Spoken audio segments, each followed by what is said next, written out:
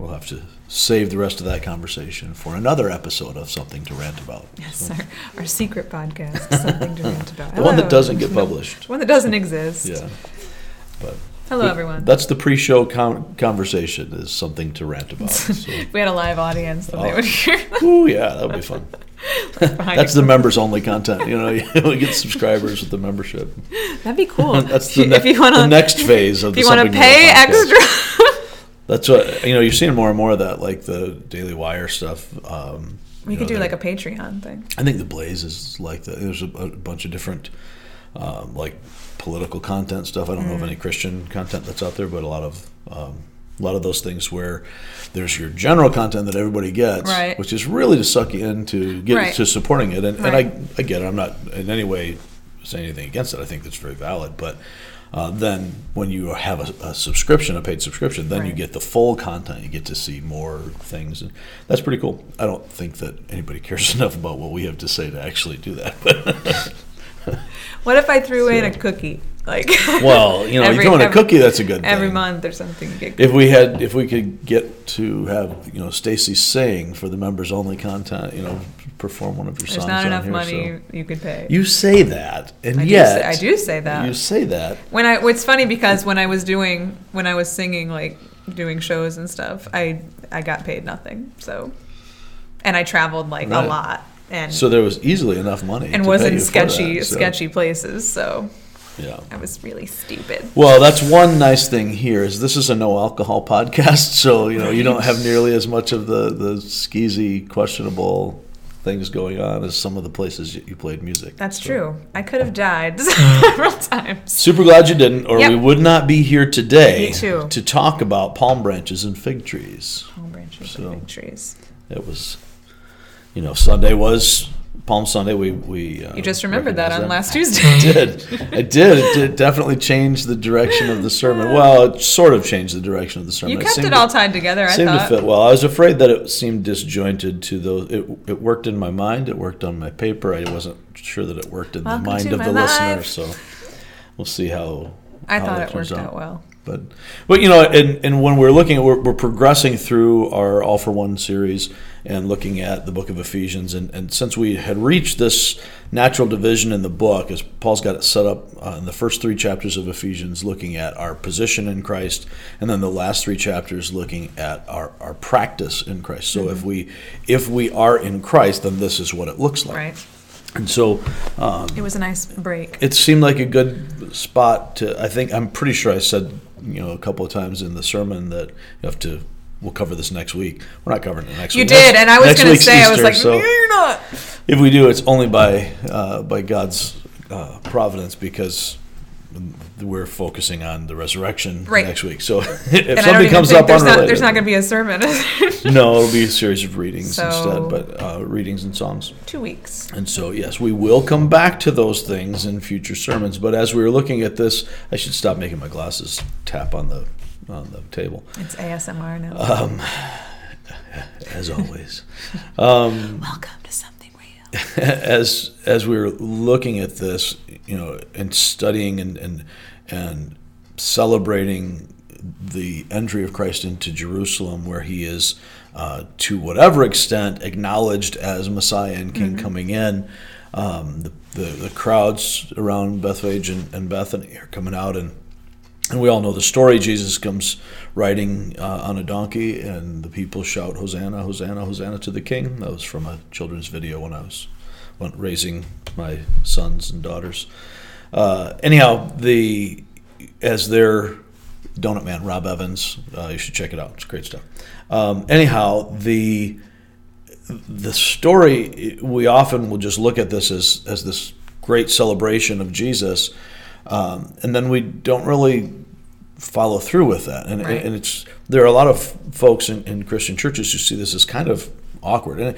And I will say, as a preacher, it can be awkward because we got a huge amount of content. Like, for example, in the book of John, you've got, at least a third of the book devoted to this last week of Jesus' life on earth.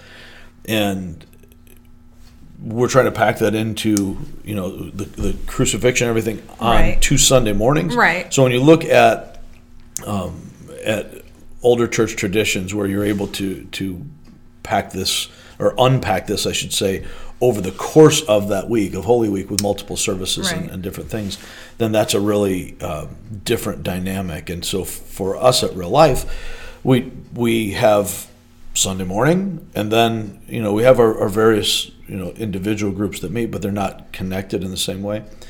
But for this week, we have our Messianic Passover Seder that we do on Thursday. So we celebrate that on Maundy Thursday. We've tied it to the events of Christ's death and resurrection as opposed to the Jewish Passover, even though we are celebrating that Passover, but we're tying it to the New Covenant rather than to the Old.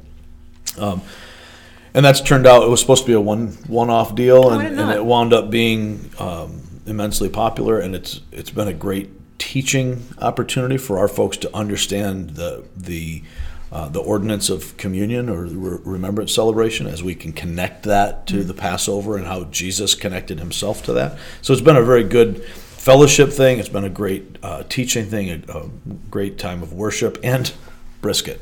So lots of food.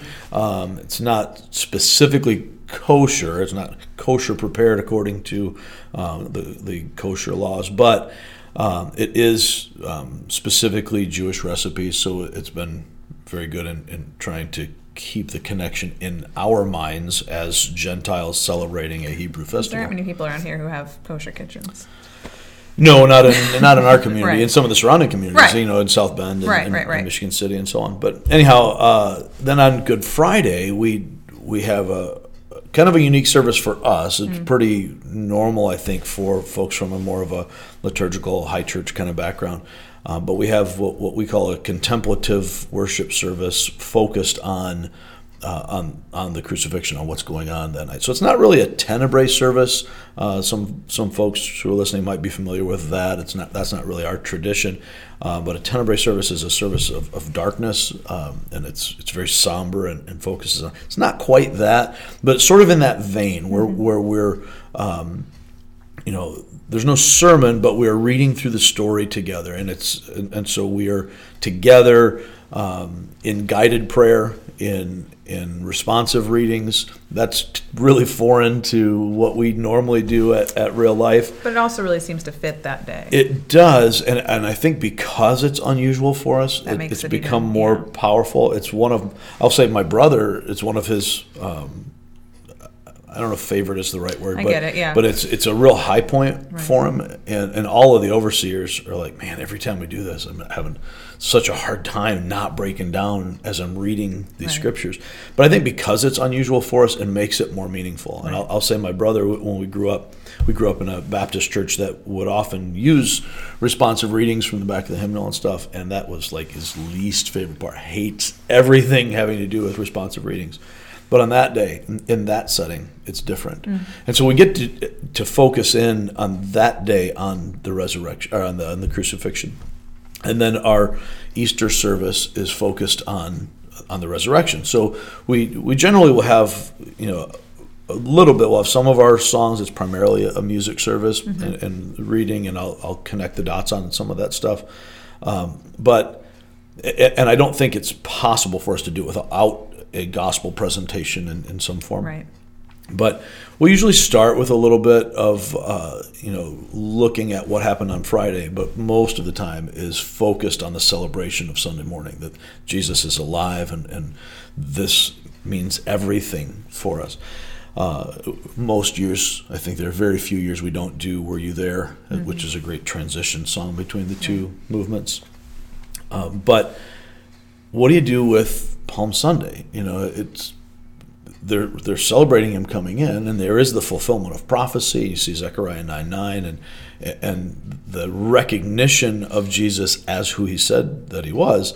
Only they still don't get it, and so the crowds just a week later are shouting, "Crucify him!" Now, in reality, we don't know that it's the same. If there were any of the same people, and likely there were some. But these folks aren't in Jerusalem. They're outside of Jerusalem as he's approaching. Probably, more country town folks, not city folks. It might be an entirely different group of people at the end of the week. And yet, the dynamic is still the same. some of these people would likely have been there. Some were true believers who would not waver, although we see that everybody fell away. Even his closest disciples fell away during the time of his crucifixion. But in any case, you go from Hosanna, blessed is he who comes in the name of the Lord, to crucify him. Give us this terrible, convicted criminal Barabbas, and crucify Jesus. That's a pretty big shift, a big transition. And so as we're looking at Ephesians, how does Paul later on, talking about who we are in Christ and God's sovereign election and bringing us in, and his sanctification of us and bringing us from death to life, we can see how that connects to the crucifixion and the resurrection. I mean, that's the gospel. That's everything. We're saved by grace through the cross. So that is an easy connection. How do we connect that to Palm Sunday? And I think really what it comes down to is where we see this connection between the first half and the second half of the book of Ephesians. In the first half, the focus is not on behavior at all. It's not about do this, don't do that. If you follow this set of rules, then God will accept you. It's exactly the opposite. You don't ever live up to God's standard. Therefore, being already dead in sin by the Holy Spirit, through Jesus Christ and his death on the cross and his resurrection, God has made us alive in Christ. And that reconciliation to God through the redemption purchased by our Lord is what brings us all together, so that there's no difference between Jew and Gentile. We're all on level ground at the foot of the cross. Now, Paul says, if that is true of you, he says in Romans 4, as a prisoner for the Lord, then I urge you to live a life worthy of the calling you have received. And that's a really crucial thing. I think we get that switched around in our mind, as if he's saying you need to be worthy. You need to earn this. You got to clean up your act. Whether we actually associate that verse with it or not, we still, as Christ followers even, often fall into that moral, I hesitate to use the word legalism here, but I don't think I have a better way of saying it, into sort of a moral legalism that says, yes, Jesus, yes, grace, yes, faith, but I have to add something to it. What do I do? Well, what does a dead man do? Nothing. And to borrow from R.C. Sproul, nothing isn't a little bit of something. Right. You're not adding anything to it. It's not Jesus plus. It's not Jesus plus my effort, or Jesus plus I just have to really hold on tight and trust him. If I mess up or if I have doubts, then it's all over. Mm-hmm. It's not that. And we can't. It's been very, very clear. In fact, the entire Old Testament is written to show us that we can't keep the law. That's the powerful message of the Old Testament. It's not live a good life. Right. It's you don't live a good life. Right. You might live a good life by human standards, which is what has happened if you look at how most contemporary Jewish folks, and I'm by no means an expert, so if I'm wrong on that, somebody can correct me. But as I look at even devoutly practicing Jews, the primary focus is very often on doing your best, giving your best effort. God is gracious and he understands, but you have to follow the law, and if you don't keep the law, then you're in trouble. But the whole focus of the Old Testament, it's pretty tough to get away from without doing some gymnastics here. It's really tough to get away from the reality that the picture is that you can't. You never are going to, and no one does. And therefore, death is the cost. And so the sacrificial system points in that direction. Right. And I think we've talked about this before. There was, you sacrificed an animal, and 5 seconds later you would need to sacrifice another animal. Because you're just going to keep sinning or at the very least not obeying every little law. Right. I'm in numbers, and somebody literally just got swallowed into the ground because they didn't do what they're supposed to. So there's no way that you can do it on your own or follow every law. I mean, That should be obvious. When we see David and others say, I'm blameless before God. Right. God knows I haven't sinned. That isn't within a limited context. And to borrow a phrase I heard from someone the other day, I think it was probably R.C. Sproul, but I'm not sure, that David was using in several places what you might call sanctified hyperbole. He's making a point linguistically that is not literal at that point. But yes, I'm blameless. I'm innocent of this crime. I'm innocent within this limited scope, but not that I am without sin before God. Yeah. That's contrary to everything else that you read, even from David himself. Right. So as we look at this picture here of living a life worthy of the calling you've received, the point is you've already received the calling.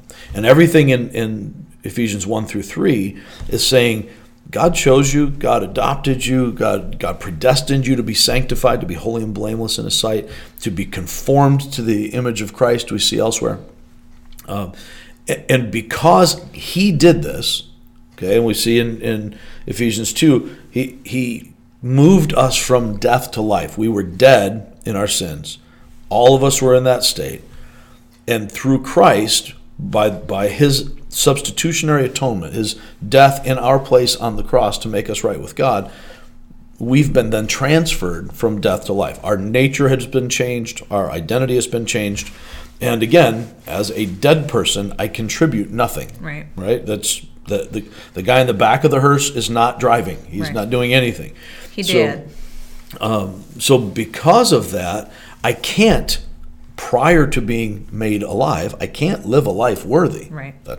But since I've been made alive, my life of gratitude demonstrates that this calling is effective and it's meaningful and powerful in my life. I have actually been changed. And to borrow again from the Old Testament, from Ezekiel 36, God takes out our heart of stone, our old natural heart that's been hardened by our sin nature, and He puts in a heart of flesh that's soft and responsive to Him. Mm-hmm. That's done by His Spirit, not by us. We don't work our way up to that. But now that we've been made His in this new covenant, we've been made His children, we need to live like we're part of the family. We need to look like Daddy. And that was, even in the Old Testament, that was the picture. Right. The law was given to Israel because God had called Israel to be His. I've set you apart. I've separated you out from the nations, Leviticus 20:26. I've set you apart. I've called you out from them, that you should be mine. And in this being His, then He calls us to live according to that covenant. Mm-hmm. So now the law, it's not that it didn't apply to anyone else. It's that nobody else it wasn't even on their minds. It wasn't even a factor. So sin was sin always for everyone. But those who were set apart for God needed to live like they were set apart for God. That's something that did not change. So now in Christ, we could not be His if He had not made us His. Because, again, we were dead, He made us alive. We were outsiders, He made us insiders. We were foreigners, He made us citizens. We were orphans without God, without hope in the world, and He adopted us. He did all of that. Now, because He has, why in the world would we do anything else but live for Him, since He died for us? And that was actually our memory verse for the week, was from 2 Corinthians 5:15. And He died for all, that those who live should no longer live for themselves, but for Him who died for them and was raised again. And so that's kind of the picture, the connection between Palm Sunday, when they're we read it from Mark 11, and they're shouting Hosanna. It's the connection between that series of events together. We see that put together with the cleansing of the temple, with the cursing the fig tree, and then in Luke we even see Jesus weeping over Jerusalem in that same series together there. That there's an external appearance, but there's no change inside. And so these same folks who are acknowledging Him as King are doing so on their terms. They're not doing it on His terms. Paul is saying in Ephesians, if you belong to Him, live like it. Right. If there's an inside change, then that needs to show up on the outside. And that outside, it has to be more than just behavioral modification. Right. It has to be something that flows out of a real relationship. You kind of touched on this before in the premium content, that you were kind of touching on that, one of the major problems Christianity seems to be facing right now is that too many people are kind of being that way. And it's not really, I'm not. Yeah, I don't think that problem's new either. Right, but it's a lot of, I don't want to say lip service, but it's a lot of saying one thing and doing another. Right. And I think as a result, that snowballs into people giving the church a bad rep and thinking Christianity is a certain way, thinking Christians are a certain way. And because that's becoming more prominent, that's becoming a greater stereotype, and it's a negative stereotype. And then I think that there's a smaller and smaller group of Christ followers who are, trying to do the right thing. And it's hard to, stand here and shout over the noise that's being created that's not true. Can I be real frank and honest here? Can I still be Stacy? Yeah, nice. Frank was your nickname in high school, isn't it? That's a different story. So, I really, and this will probably offend some folks as I say it. Oh, good. I really feel like the seeker-driven movement of the last 20 or 25 years has made the problem worse, not better. We've got more people coming into a church environment that are not connecting because we've got this consumer event that's a big part of it. And it kind of, the pendulum swings from the consumer event where I show up on Sunday for a concert and a lecture and it's awesome and fun and super, to the social gospel aspect where it's not really about Sunday, it's about, are you doing good deeds? Are you out there taking care of the poor and so on? And that pendulum swing from those two extremes really misses the boat. And so what we end up having, I think, and this is purely anecdotal, I don't have research other than my own observation, I think what we're seeing a lot of is a world still asking the same questions. People are not hurting less than we were hurting a generation ago. Right. People are not confused and lost any less than they were in previous generations. But they are going elsewhere for answers instead of to the church, because the church, in popular culture, and this is not the church at large, and I can't speak to churches in other cultures, other nations, or continents, but it's become so much of a show. We've gone from from more of the stuffed shirt crowd, I guess, if you look back to early 70s and the Jesus movement, and the perception was people were, living in that somewhat hypocritical and holier than thou kind of thing, but everybody's, wearing a suit and tie and putting on a whole different kind of show and not connecting with the long-haired hippie movement. And the Jesus movement said, look, we don't care what you look like. Right. It's about Jesus. Let me tell you about Jesus.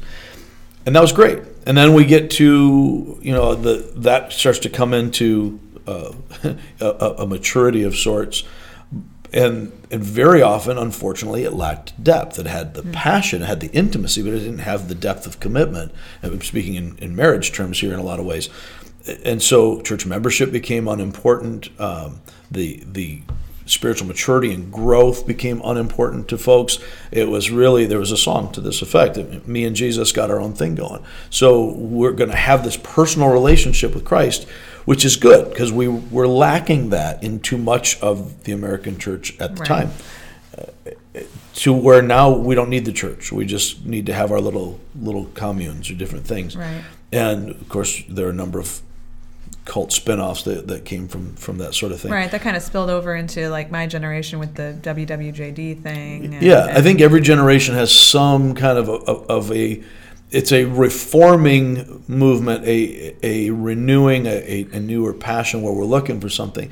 And one of the differences between so many of these and what we see in like the Great Reformation or the First Great Awakening in America is the lack of depth. That we have all these surface things and we don't have the depth that keeps us grounded and causes us stability. So anyway, that passionate Jesus movement of the 70s, as those folks grew up, turned into sort of an industry in the 80s. And Jesus music, which was pretty organic, I've been listening to a lot of that lately, so it's in my mind, which was pretty organic. Folks who were doing hippie music or music that was popular at the time got saved. They kept doing the same kind of music, but now it was about Jesus instead of about all the different nefarious things that were going on in the world. So, and sometimes it was still the same. Sometimes it was still protest songs. It was still, protesting racism or protesting war or so on and so forth. But now it was from, what is it that God wants, rather than what is it that I want in my humanistic perspective. Well, then by the 80s, that had kind of transitioned to the CCM, the contemporary Christian music market or industry, if you will, which inevitably happens with human things. We start to, you can always follow the money. And again, big shaping influence in my life, but it became more corporate. Things became, more, if I may, bougie as we were dealing with this stuff. You may not. It's a little late now. It's recorded. So as we're going through all of that, then you have the sort of a backlash to that in the 90s, where it was kind of a this is when the punk pop music really started to become you got your PODs, popular, you got and the grunge music started to become popular. Well, I think that was a reflective of what was going on in the society. Yeah. So we wanted to feel that same kind of rebellion that people saw in the late 60s and early 70s, because we're seeing things get so sanitized and corporate that it's not connecting with real life. Dirty and so we grungy and keep it real. We're going to get more of a street level. Wear a lot of flannel.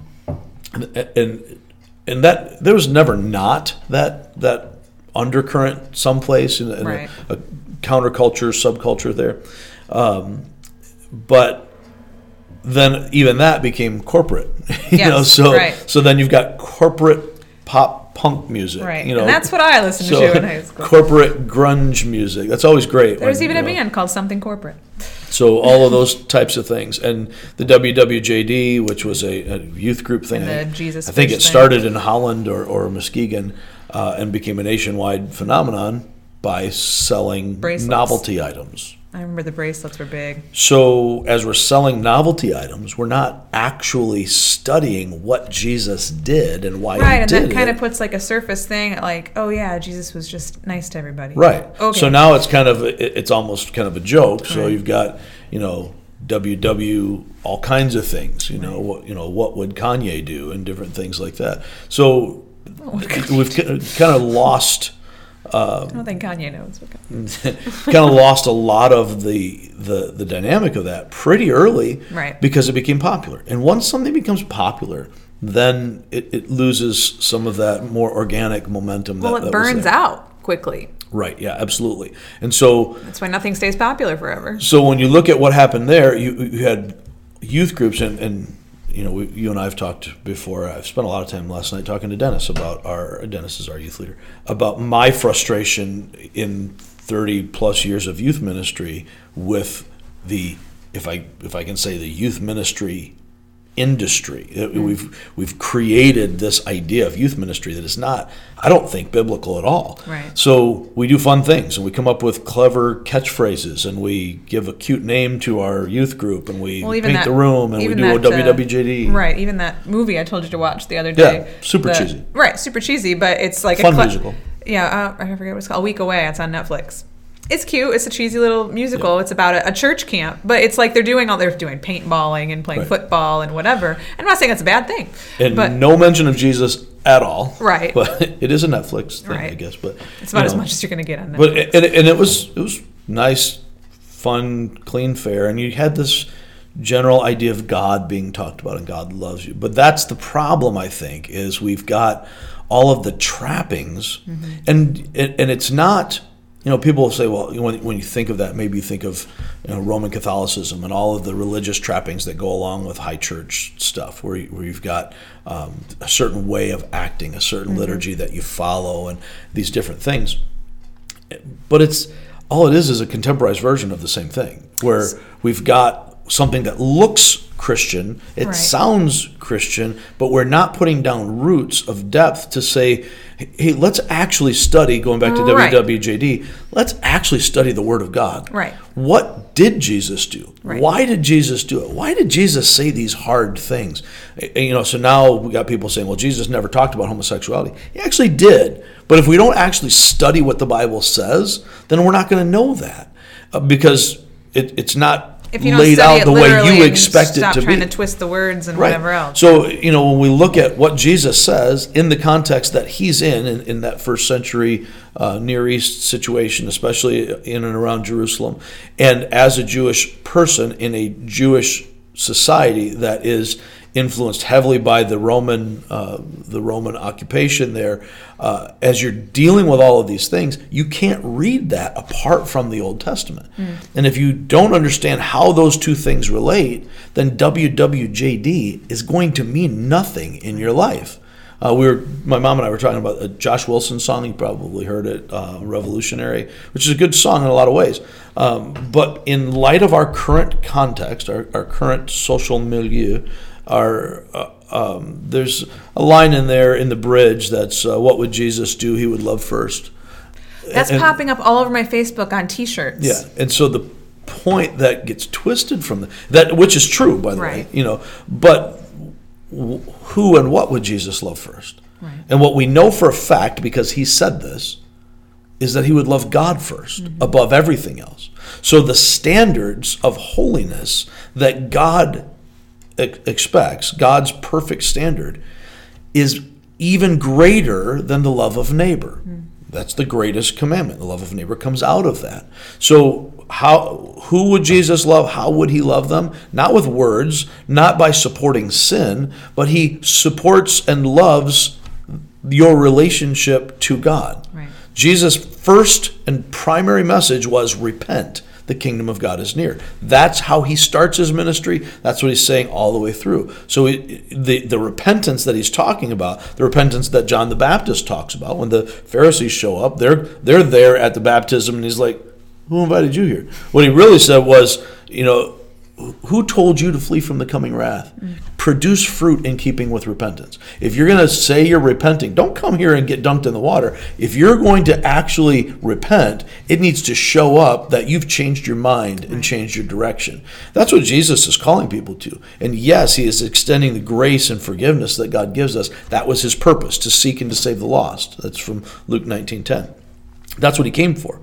But he had to seek and save them from something. They're not just wandering aimlessly lost like people, they are, but the point is there is a way, there is a truth, there is a life, and they're wandering aimlessly lost from that. They're not connected with real life, and Jesus is offering real life in himself. So if you don't see that gospel message, if the gospel isn't central to it, then you're not reading the whole text of the book. You're not picking up on that.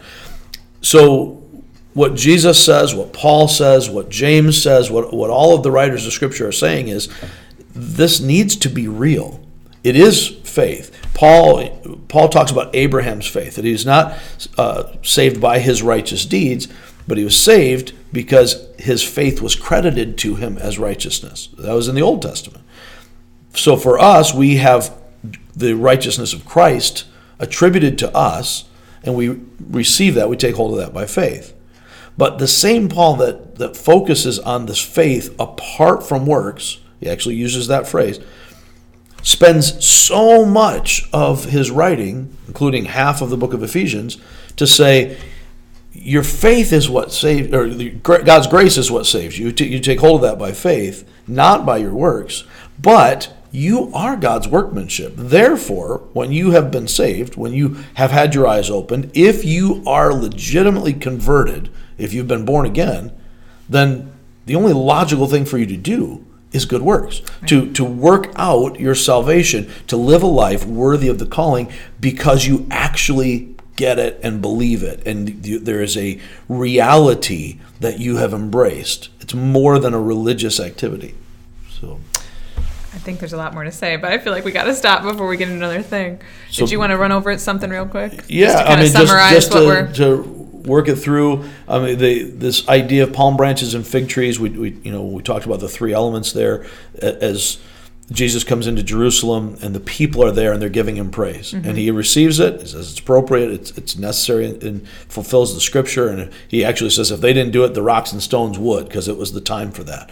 But he knows he's never caught up in human praise. But then he goes and cleanses the temple. He kicks out the den of robbers, the money changers, because while it still looks the same, the presence of God, the glory of God, the worship of God was not there any longer. Now you're going through the forms, but there's no power to it. It looked alive on the outside, but it was dead on the inside. And then he has this visual parable he does with them regarding this fig tree. It's in leaf, but it's not time. It's not the season for it. And in showing that the season for Judaism, if I can use that term, the season for the religious law and for the religious leaders of Israel to be the life-giving source, that season was past. So he curses this fig tree because it looks like it has fruit on it, but it doesn't. And so that's the call to us, that those who know Jesus as Lord live like Jesus is Lord. So, true worship is more than emotion. We need to recognize that the King, Jesus, comes on his terms, not on ours. We don't worship him based on our expectation of him, but on who he is as he's revealed himself in the Word. We see that the Lord gives his chosen ones new minds and new hearts. So in the first half of Ephesians, when Paul is describing for us what happens in us, our new identities as children of God, able to please God for the first time, what happens in us is we have a new set of affections as God gives us a new heart. We have a new worldview, a new way of looking at things. The things that didn't make sense before, that because of our spiritual darkness, they seem like foolishness, now make sense. And now we can recognize the darkness in the world around us. I become so much more keenly aware of how broken the world is when I recognize, wait a minute, I'm seeing through spiritual eyes. Right. It changes things.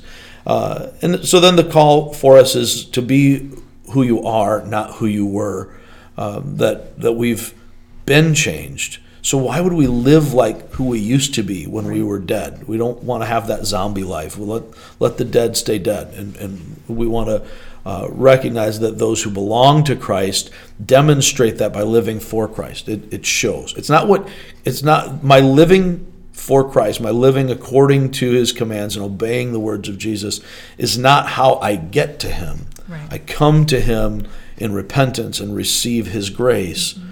But then because of that, the sign that is demonstrated by the fact that I'm living for Christ. And how can it not just pour out of you when you realize that? It becomes the logical thing. And that's why he says in Romans 12. Yeah, it's not. It's not an obligation. Right. It's not a checklist. It's not and religion is like that. I have to do these things. I have to keep these things. And it's not that we don't have guilt and shame occasionally come up when we falter and we live like who we used to be. But we're not dominated by the guilt and shame because we're not defined by that sin any longer. It's not who we are. It's something that's foreign to who we are. And I like to compare it to the old clothes that don't fit us anymore.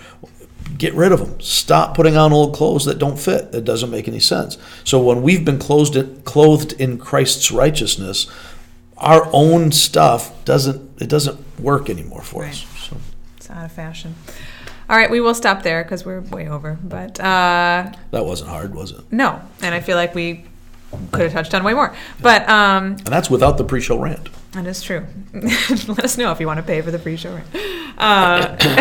Next week is Easter. Thank you. I'll make sure that I plan for that. So if you're in the area, feel free to join us here in Three Oaks for our Easter service at 10:04 a.m. We follow guidelines for mask wearing. We'll do social distancing as much as possible. So want to make sure everyone feels safe. If you're not, set up some overflow out in the lobby area just to make sure that we've got space for people. Cool. If you're not in the area or you are more comfortable at home, feel free to watch our live stream either on Facebook or YouTube of the service. We will do that. If you have any questions about today's episode or anything in the past, feel free to email us at somethingreal@reallifeonline.org. Leave us a voicemail. Or the future. We may not have an answer. If you have questions about the future, let me know because I'm curious. 269-756-RLCC, or you can leave us a message on Facebook or YouTube. That's all I got. As long as the flux capacitor is working, we're in good shape. What a nerd. Okay.